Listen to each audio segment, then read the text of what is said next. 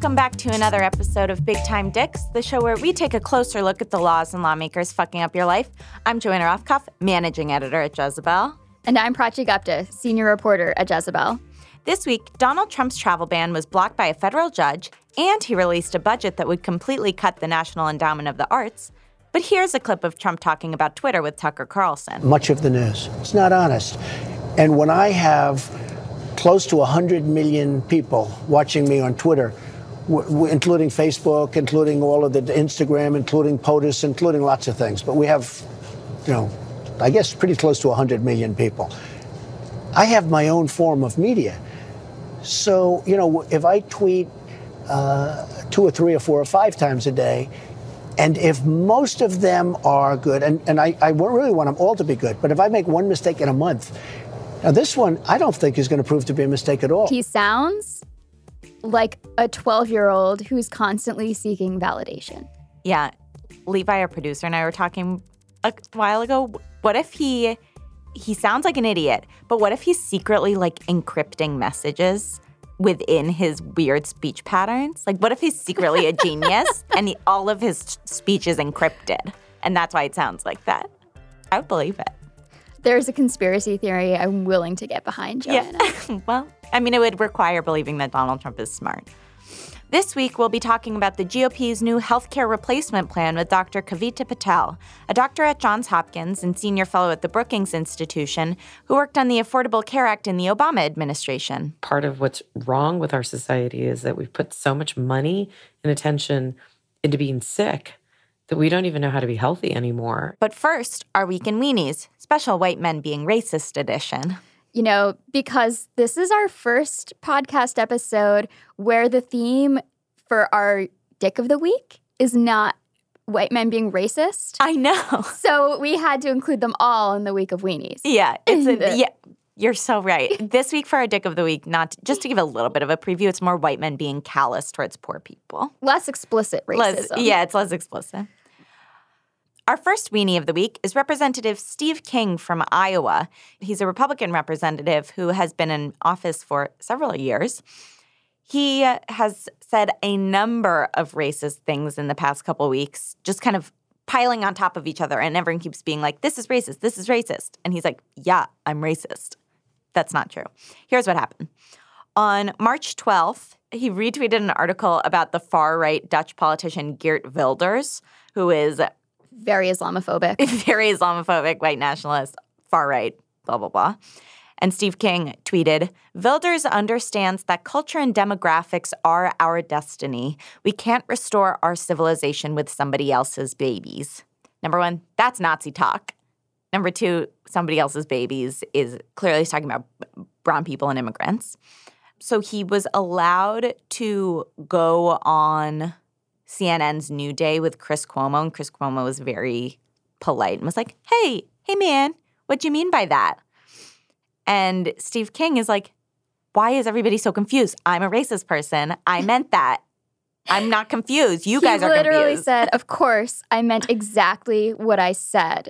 Yeah, and Cuomo was like, no, but that sounds racist, right? Because it seemed like you were doing the opposite. Like you were trying to say someone else's babies means you're either white or you're not right. And as you know, that is anathema to what America's all about. Can we get agreement on that? Well, here's actually, if you go down the road a few generations or maybe centuries with the intermarriage, I'd like to see an America that's just so homogenous that we look a lot the same from that perspective. He's like, yeah, I'm racist.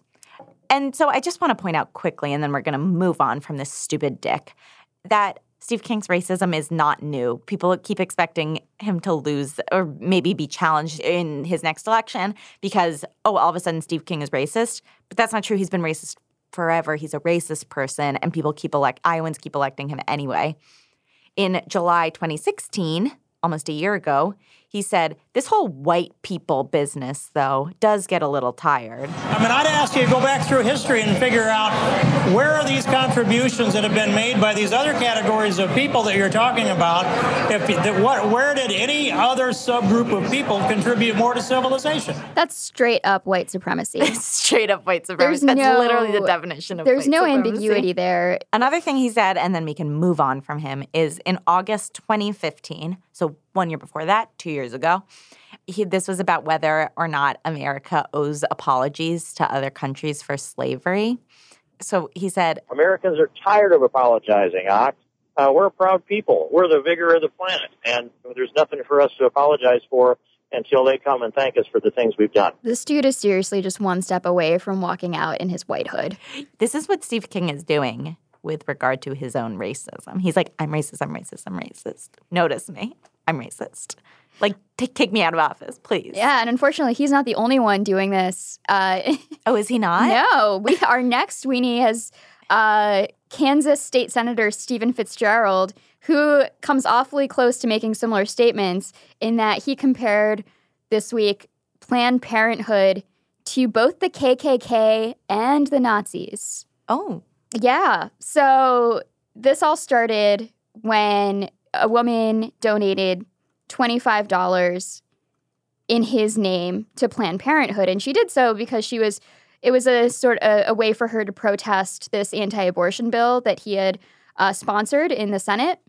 And Planned Parenthood tweeted the letter that Stephen Fitzgerald sent them in response. And he said, "This is as bad or worse as having one's name associated with Dachau." Dachau was the first concentration camp built by the Nazis, and really, really offensive that he made that offensive to the Jews, offensive to Planned Parenthood, offensive to the women going to Planned Parenthood, offensive to pretty much everybody. Truly everyone. No one left unoffended. Right.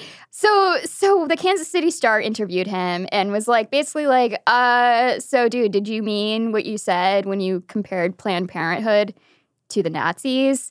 And he's like, yeah. He's like, fuck yeah. Yeah, I did. They're both, and then he said, quote, "They're both exterminating innocent human life." And then he added a comparison, also saying that the Planned Parenthood is sort of like the KKK. He goes, "How about if I made a donation in your name to the Ku Klux Klan and publish it?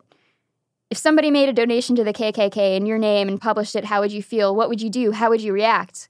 Wouldn't it be controversial for you to deny that or denounce that in the strongest possible terms? It's pretty controversial, don't you think?"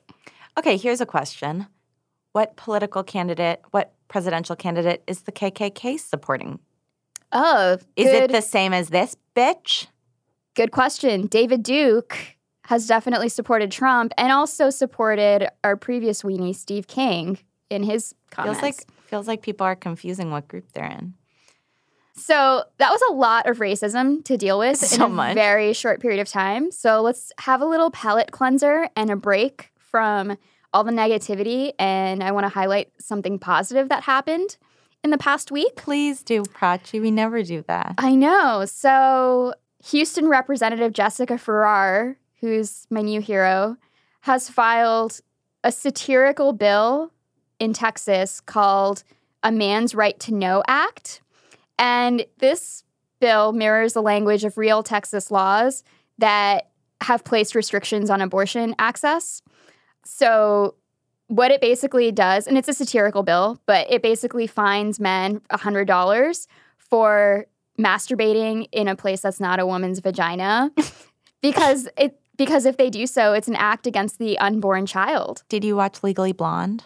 I have seen it, yes. Remember Elle Woods, the first thing she says that's good in a law school class is she's like, all masturbatory emissions where his sperm was clearly not seeking an egg could be termed reckless abandonment. I'm going to have to go back and watch Legally Blonde again. Sorry, no, I'm not. I didn't really like it. Anyway, here are some of the things that women are forced to do currently under Texas law. They have to have a mandatory 24-hour consultation before obtaining the abortion procedure. They have to receive counseling that actually discourages them from getting an abortion.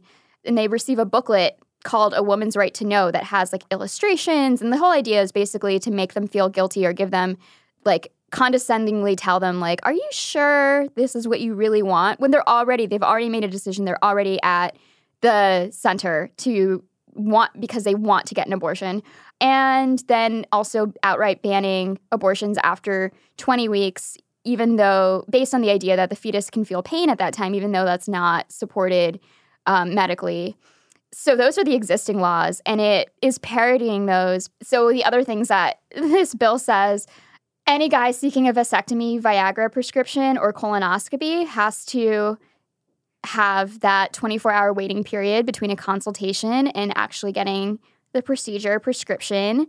They have to get a rectum exam with, quote, magnetic resonance imaging of the rectum, and then an illustrated booklet called A Man's Right to Know.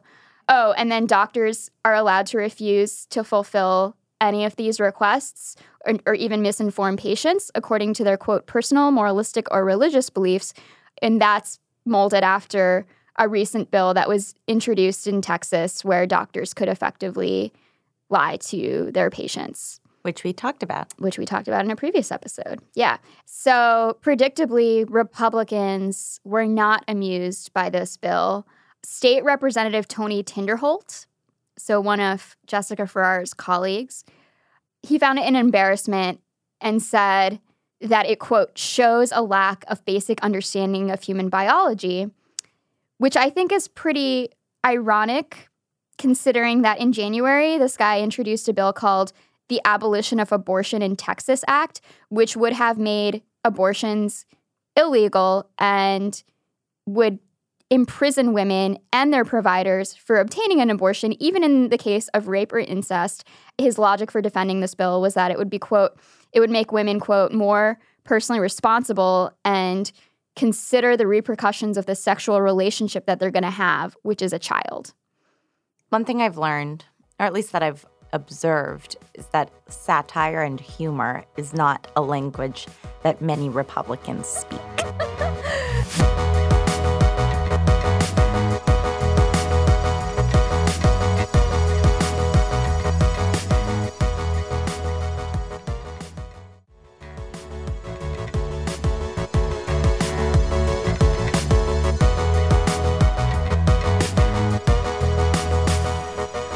And now our dick of the week is Trump Care, a.k.a.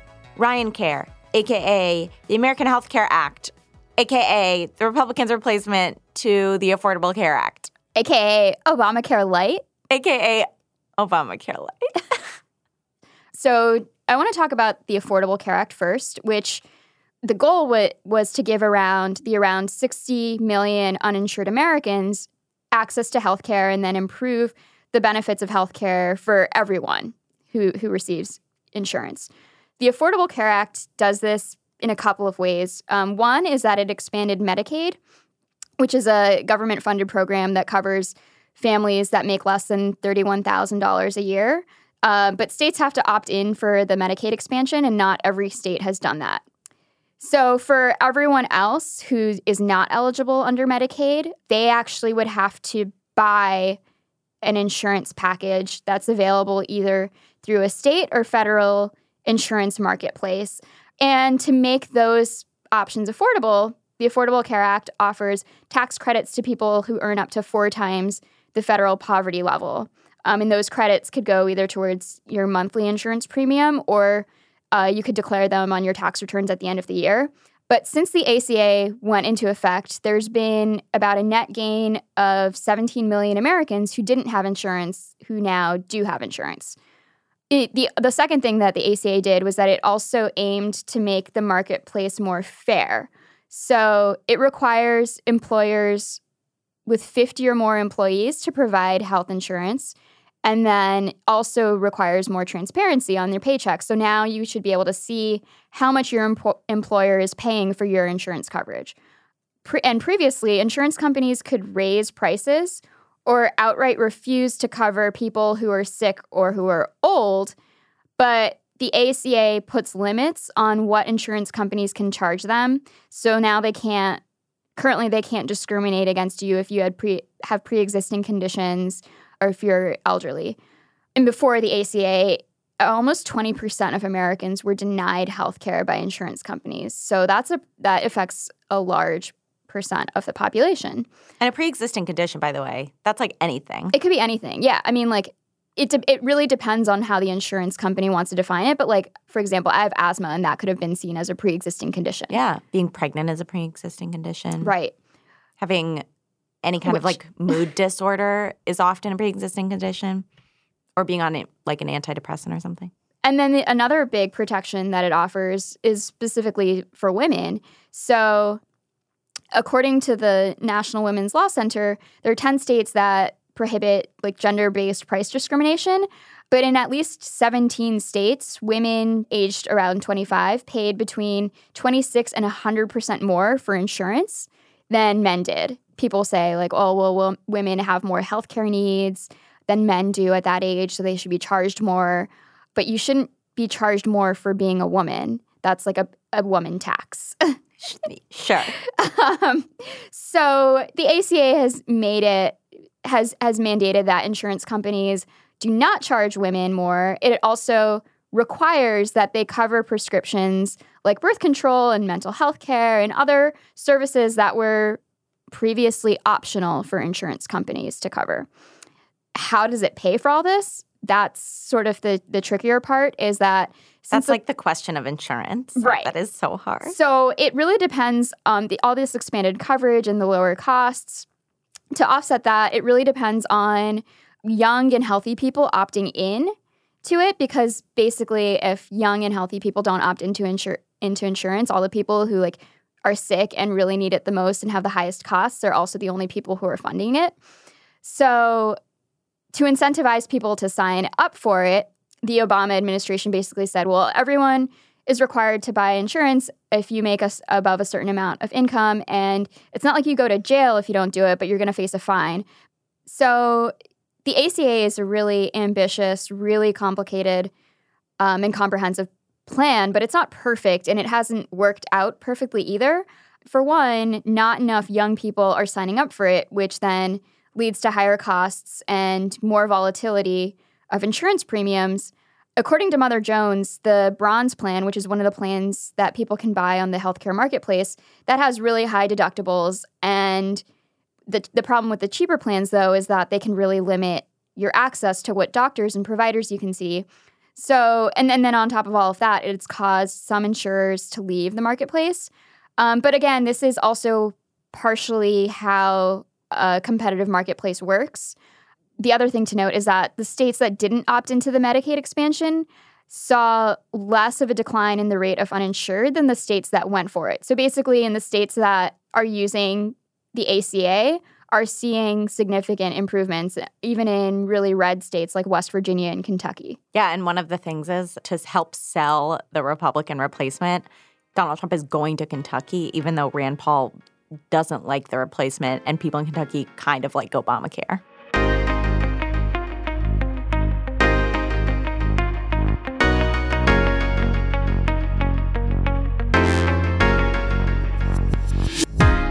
Okay, so let's break down the American Health Care Act, which is the Republicans' replacement to the Affordable Care Act.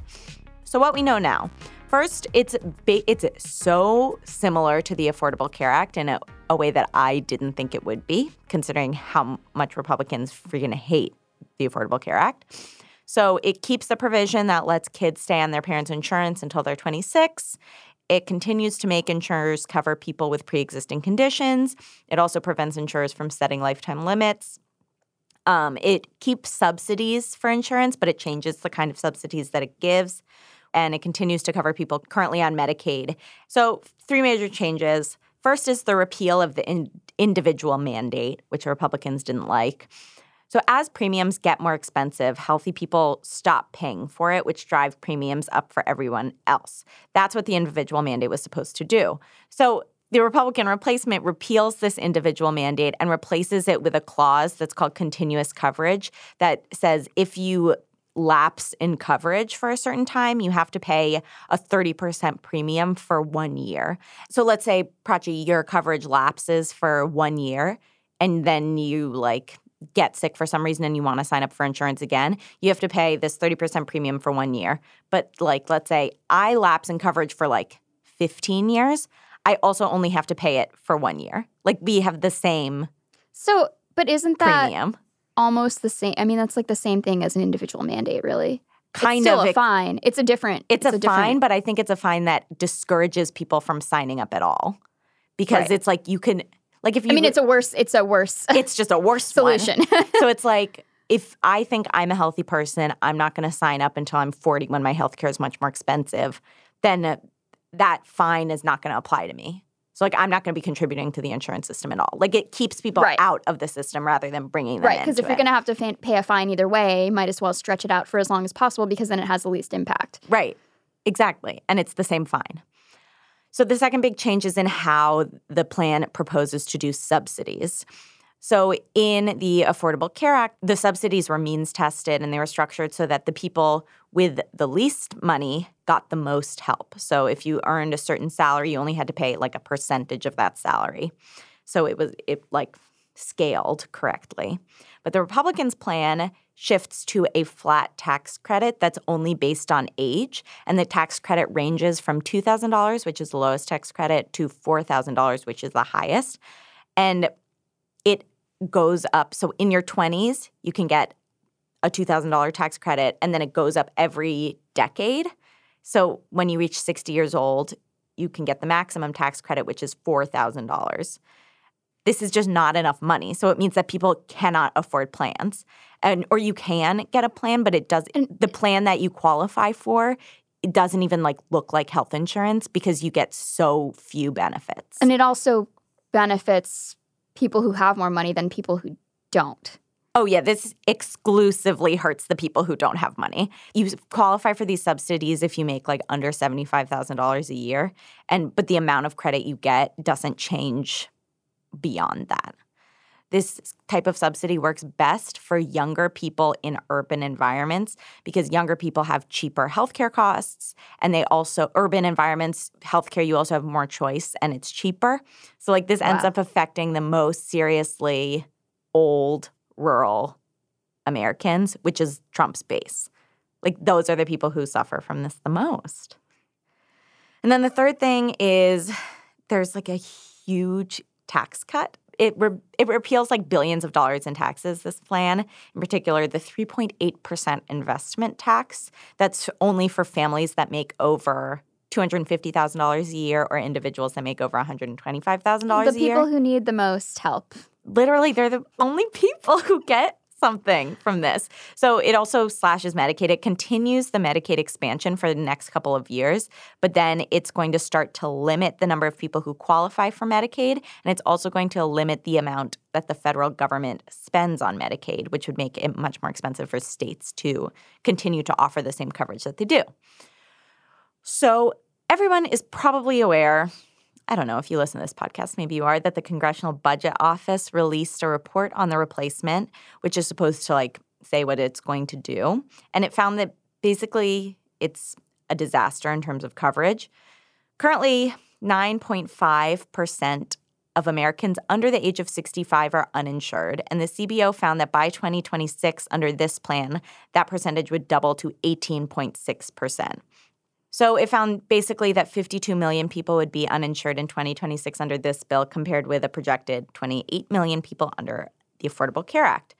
It also found that premiums would increase by 15 to 20% in 2018 and 2019, which is crazy and would mean that people would just stop signing up for insurance likely, or a lot of people. And then it would eventually decrease for younger people but spike for older, low-income adults. The other thing that this plan does, right now there's a limit of the amount of how much more an insurance company can charge older people. They can charge 3 times more than a younger person. And then this increases that to 5 times more. Okay, so 2 things. First, the Republicans that are defending it, like Paul Ryan, are saying, yeah, you have a choice. You can opt out of health insurance. You can't opt out of health. That's an insane thing to say people can opt out of. Hey, on the positive side, they'll be able to buy more cell phones, according to Jason Chaffetz. As if the people who are opting out of, quote, opting out of healthcare insurance or health insurance have enough money to buy an iPhone. It's crazy. So some Republicans distanced themselves from the bill after they saw how crappy it was, like Maine Republican Senator Susan Collins. But the question that I have, Prachi, is who the F was this bill for? It's not for Republicans. It's just kind of shittier Obamacare. Right. This bill is about 10 years in the making, and what do they have to show for it? I mean, yeah, because Republicans have hated the Affordable Care Act since its inception, from the beginning of Obama's presidency. They've had a decade to come up with a better idea. And this is way worse. Solidly it's objectively like CBO is not partisan. Yeah. And this is objectively, economically worse for Americans.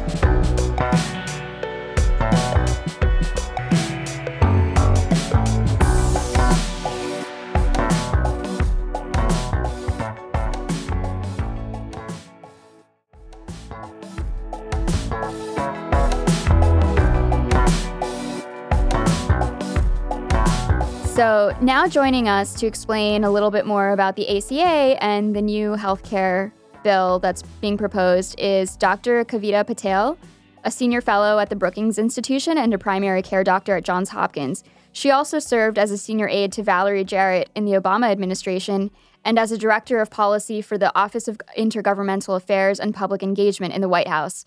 Dr. Patel, thank you so much for being here. Thank you for having me. So first of all, can you just explain to us quickly how the U.S., I mean, this is such a big question, but how the healthcare and insurance system works in the United States?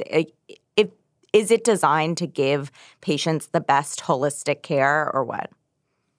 Well, so we started in the United States, honestly, with insurance, mostly so that people could offer healthcare as a benefit when they offered people employment. So our system was perfectly designed for probably, I would say, 60 years ago when we were coming out of, World War II, and we were trying to figure out how to invigorate the economy and how to offer people great benefits.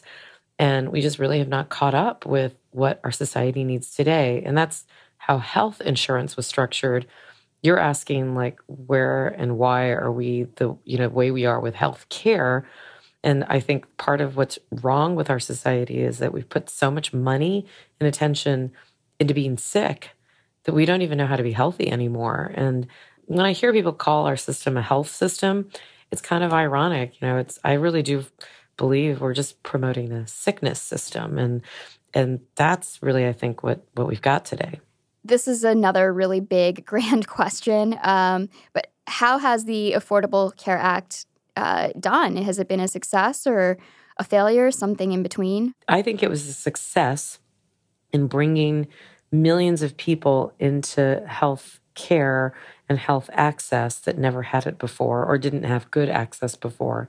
I think it was a failure in the messaging. I think we did a very poor job. So where I think we had, just dismal performance was that people still had no idea what the Affordable Care Act was. And still don't, actually, if you take polls or if you look at kind of, opinion polls. So I think overall it was a success, but there were aspects that were really challenges and real failures. And unfortunately, this movement to repeal and replace, I think, is directly related to the fact that a lot of people have no idea what the Affordable Care Act has done for them. Honestly, that was poor messaging and poor communication. Well, so I feel like that's part of the new Republicans' replacement plan. If people don't know what the Affordable Care Act is, they don't know how similar but kind of like light this new plan is. Do you have any explanation for why these changes were proposed? Like, they just feel like worse versions.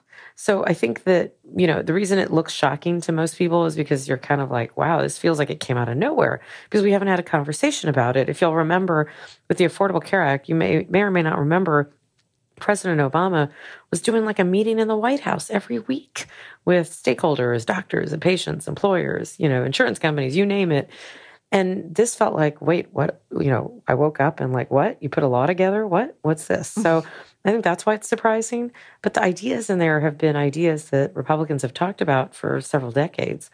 And to be honest with you, they're not good ideas. And that's why we haven't done them before. The American public is confused. But if you talk to some of the Republicans, they're confused as to why there was no conversation about a lot of these issues. Yeah, so I'm wondering about that. I've been sort of surprised by the backlash against both this bill and the idea of repealing the Affordable Care Act, especially because one of the major platforms that Trump ran on was the promise to repeal the Affordable Care Act. So everyone knew that this was coming, but now suddenly we're seeing a huge outpouring of support for the Affordable Care Act, even amongst Republicans. Does that surprise you at all? So I'm not entirely surprised. I don't think I don't think we're dealing with like Republicans sitting in like a back room, smoking a bunch of cigarettes in the dark going, okay, what are we going to do now? I think what really happens is they go home and like people come to DC and they do like their thing in the Capitol, blah, blah, blah. Okay. Then they go home and they get smacked with like a dose of reality. And I think the dose of reality is that honestly, it's what I see every day when I'm practicing in clinical medicine. The dose of reality is that healthcare is complicated and it's expensive, and people really are thankful that they have health insurance. And I think those people are all speaking out. And by the way, a lot of those people that are going to lose their healthcare, maybe they realize it, maybe they don't, are people who voted for Donald Trump. So I think what Republicans are hearing or saying is reflected in what their constituents are telling them. So one of the provisions in the Affordable Care Act was that it ended discriminatory practices against old people, sick people with pre-existing conditions, and also women. How is the new proposed bill going to affect those different populations of people? The way the Affordable Care Act really protected against discrimination was was twofold. One, it was through not allowing insurance companies basically to charge more money for being old or sicker. The second way it really prevented, I think, the worst discrimination was this whole kind of pre-existing condition issue. So the repeal and replacement provisions actually keep that ban on pre-existing condition, but they did away with that financial protection that I talked about. And so insurance companies now can charge more if you're older or sicker, and they will. And the other thing that insurance companies can do is they can ask you if you've ever gone without health insurance in the last several years. And if you have, they actually have the right to charge you more money for no reason. So it's something called continuous coverage. And who are the people that aren't going to have money to buy health insurance? They're going to be people of color. They're going to be people with less means, and they're going to be older people. We know that from the evidence in the past. Right. So that's one of my questions. It feels like, especially with the continuous coverage thing which, if I understand it correctly, you have to pay like a 30% more premiums for just 1 year. And it feels like that is the kind of thing that would discourage people from getting insurance at all. And it would just kind of keep them off the market or out of the market. And so my question is, what happens then? Like, do we get a death spiral? Can you explain what would happen? Yeah, people talk a lot about death spirals because basically if you set up the insurance system where the only motivation people have to buy insurance is only when they're sick, then what happens is you buy insurance only when you're sick. So I'm like the perfect person for an insurance company because they spend no money on me, but I pay, thousands of dollars every month in healthcare insurance. So a death spiral occurs when almost everybody that comes into health insurance is then using insurance to its max and utilizing healthcare. And then because they're utilizing a lot of healthcare, the actual cost of giving care goes up because the insurance companies have to raise how much they charge because they're only insuring patients that are sick and they don't have healthy people in there to spread the risk financially. And then the next year, the premiums go up even more. And then if people still don't buy until they're sick, and then you can see where the spiral occurs. It just, until you break that cycle and get healthy people buying health insurance, you just keep having sick people coming in. One of the greatest things about the ACA for a lot of women I know has been the coverage of birth control and the end of discriminatory practices against women from insurance companies where they charge women more for certain services. What's going to happen to reproductive rights, to birth control, to those issues under the new bill? So it's a little kind of, Washington, D.C., like parliamentary procedure wonkish, but there are aspects of the old, kind of the Affordable Care Act that will stick around. And then there are things that will go away. Planned Parenthood will go away. Medicaid paying for contraception will probably go away. And then what's not clear is the private insurance market. Like I get my health insurance through Blue Cross Blue Shield. My private insurance and their coverage of contraception, it should stay in place based on the replacement plan, but it's not entirely clear. So here's the truth as a woman. go get your birth control now, because honestly, nobody knows if all of this passes, if you'll be able to get it in 3 months. And that's the truth. So just to finish up, I want to move away from the replacement plan for a second. And I heard you speak on another interview before, and you were talking about how physicians could take it into their own hands with regard to lowering costs for patients and lowering costs for care. Is there a way to work outside this, I don't know, this insurance system? We can help to make sure that what you have to pay out of pocket is as low as possible. We can also make sure we're working with, hospitals and labs and facilities that actually care about how you're doing and not just about how much money you'll pay. And honestly, I give a lot of my patients advice that if they can't pay even their out-of-pocket costs, a lot of people don't understand some of the tips and tricks of the healthcare system. Believe it or not, you can actually call and bargain, and you can say, I know my out-of-pocket responsibility is the following. I only have like $100 in my bank account. That's all I can afford today. Would you let me pay that much and, be done? And most of the time, hospitals and doctors' offices will say, sure, no problem.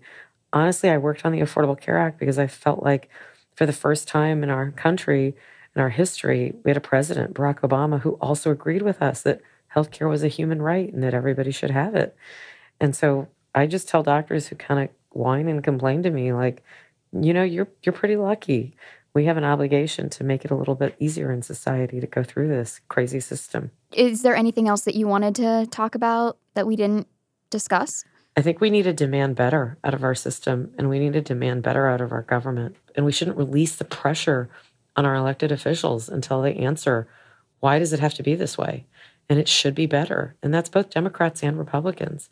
And we're going to go into midterm elections. We're going to go into another presidential cycle. And I want everybody to kind of ask for this to be better and ask for us to do more for our patients and our families. Thank you so much, Dr. Patel. This was a great and scary conversation. That's good. I'm living up to my reputation. Great and scary. Yeah, there you go.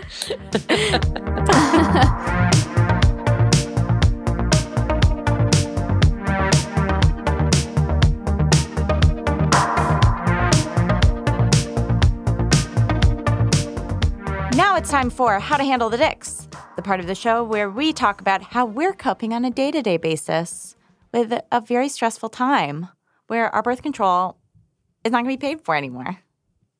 Prachi, are you handling the dicks? No, I'm not. Are you feeling sad? I'm not feeling sad. I feel like I'm struggling to keep up with everything. I just feel a little bit exhausted. I feel like very scatterbrained. I feel so scatterbrained all of the time. That's amazing because you never look it. I definitely look it. Like, I am in work today. Like, I have no makeup on. My hair is in a bun. I don't even think I washed it yesterday. I'm wearing, like, my college sweatshirt that probably has a stain on it. I'm a mess. Like, I look like a mess, and I feel like a mess. And I'm sorry for anyone who's hoping to be inspired today, but I'm not. I'm not a vision of inspiration that I clearly usually am. You usually are. You are today. It's not fair. I'm going to say mine, and then you can say, and then I'll try to think about something, and then you can see if that positive. Inspires you. This isn't new for me, but I have been watching The Sopranos from the beginning to the end. Since it's a very long show, there's 7 seasons. I'm currently in season 6A, which is the second from the last. So things are getting very dark. It's just a joy. Everyone in it, all the wise guys, are at once sociopaths and also so lovable. Prachi, have you ever seen this show? I've never seen the show, as I have not seen most shows. I am really behind on TV show watching. Well, I'm like 10 years behind on The Sopranos, so that's okay. Well, I'm even more behind on it. I'll probably never watch it. I'm sorry, but if you don't want to, you don't want to. I get addicted to TV shows, and so if it's a long show, I'm going to lose about 3 months of my life to it. That's literally what I just said that I did.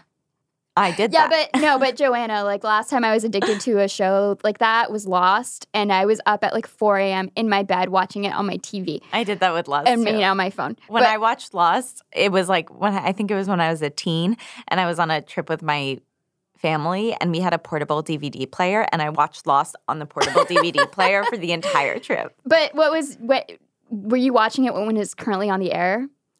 Yeah, I think I was like catching up with it like one season behind. Okay, see, that's the way to do it though. Right. Because I did it like 10 years later. Oh, and then you never have to stop. I watched the finale and I was so angry, but I had nobody to go to. No sympathetic ears. It's 10 years after the finale. People had already dealt with it. But I was just starting to, and I had to go on like slate.com and read all the angry takes about the finale.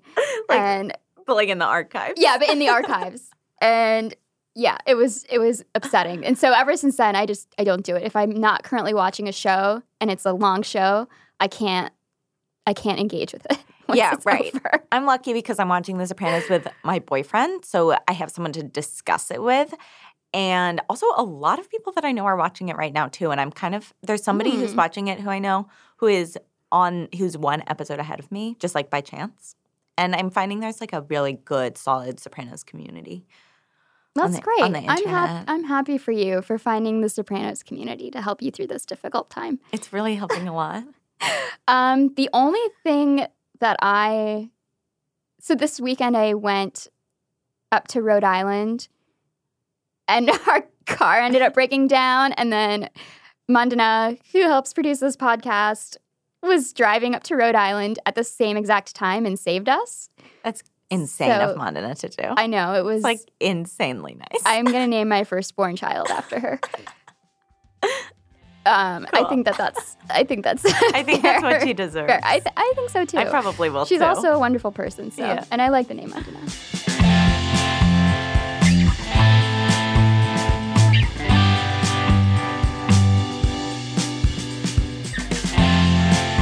Thank you so much for listening to another episode of Big Time Dicks, and thank you so much for Dr. Kavita Patel.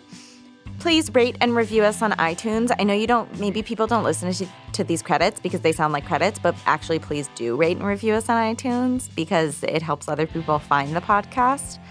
This show is produced by Levi Sharp with editorial oversight by Kate Dries. Mandana Mofidi is our executive director of audio.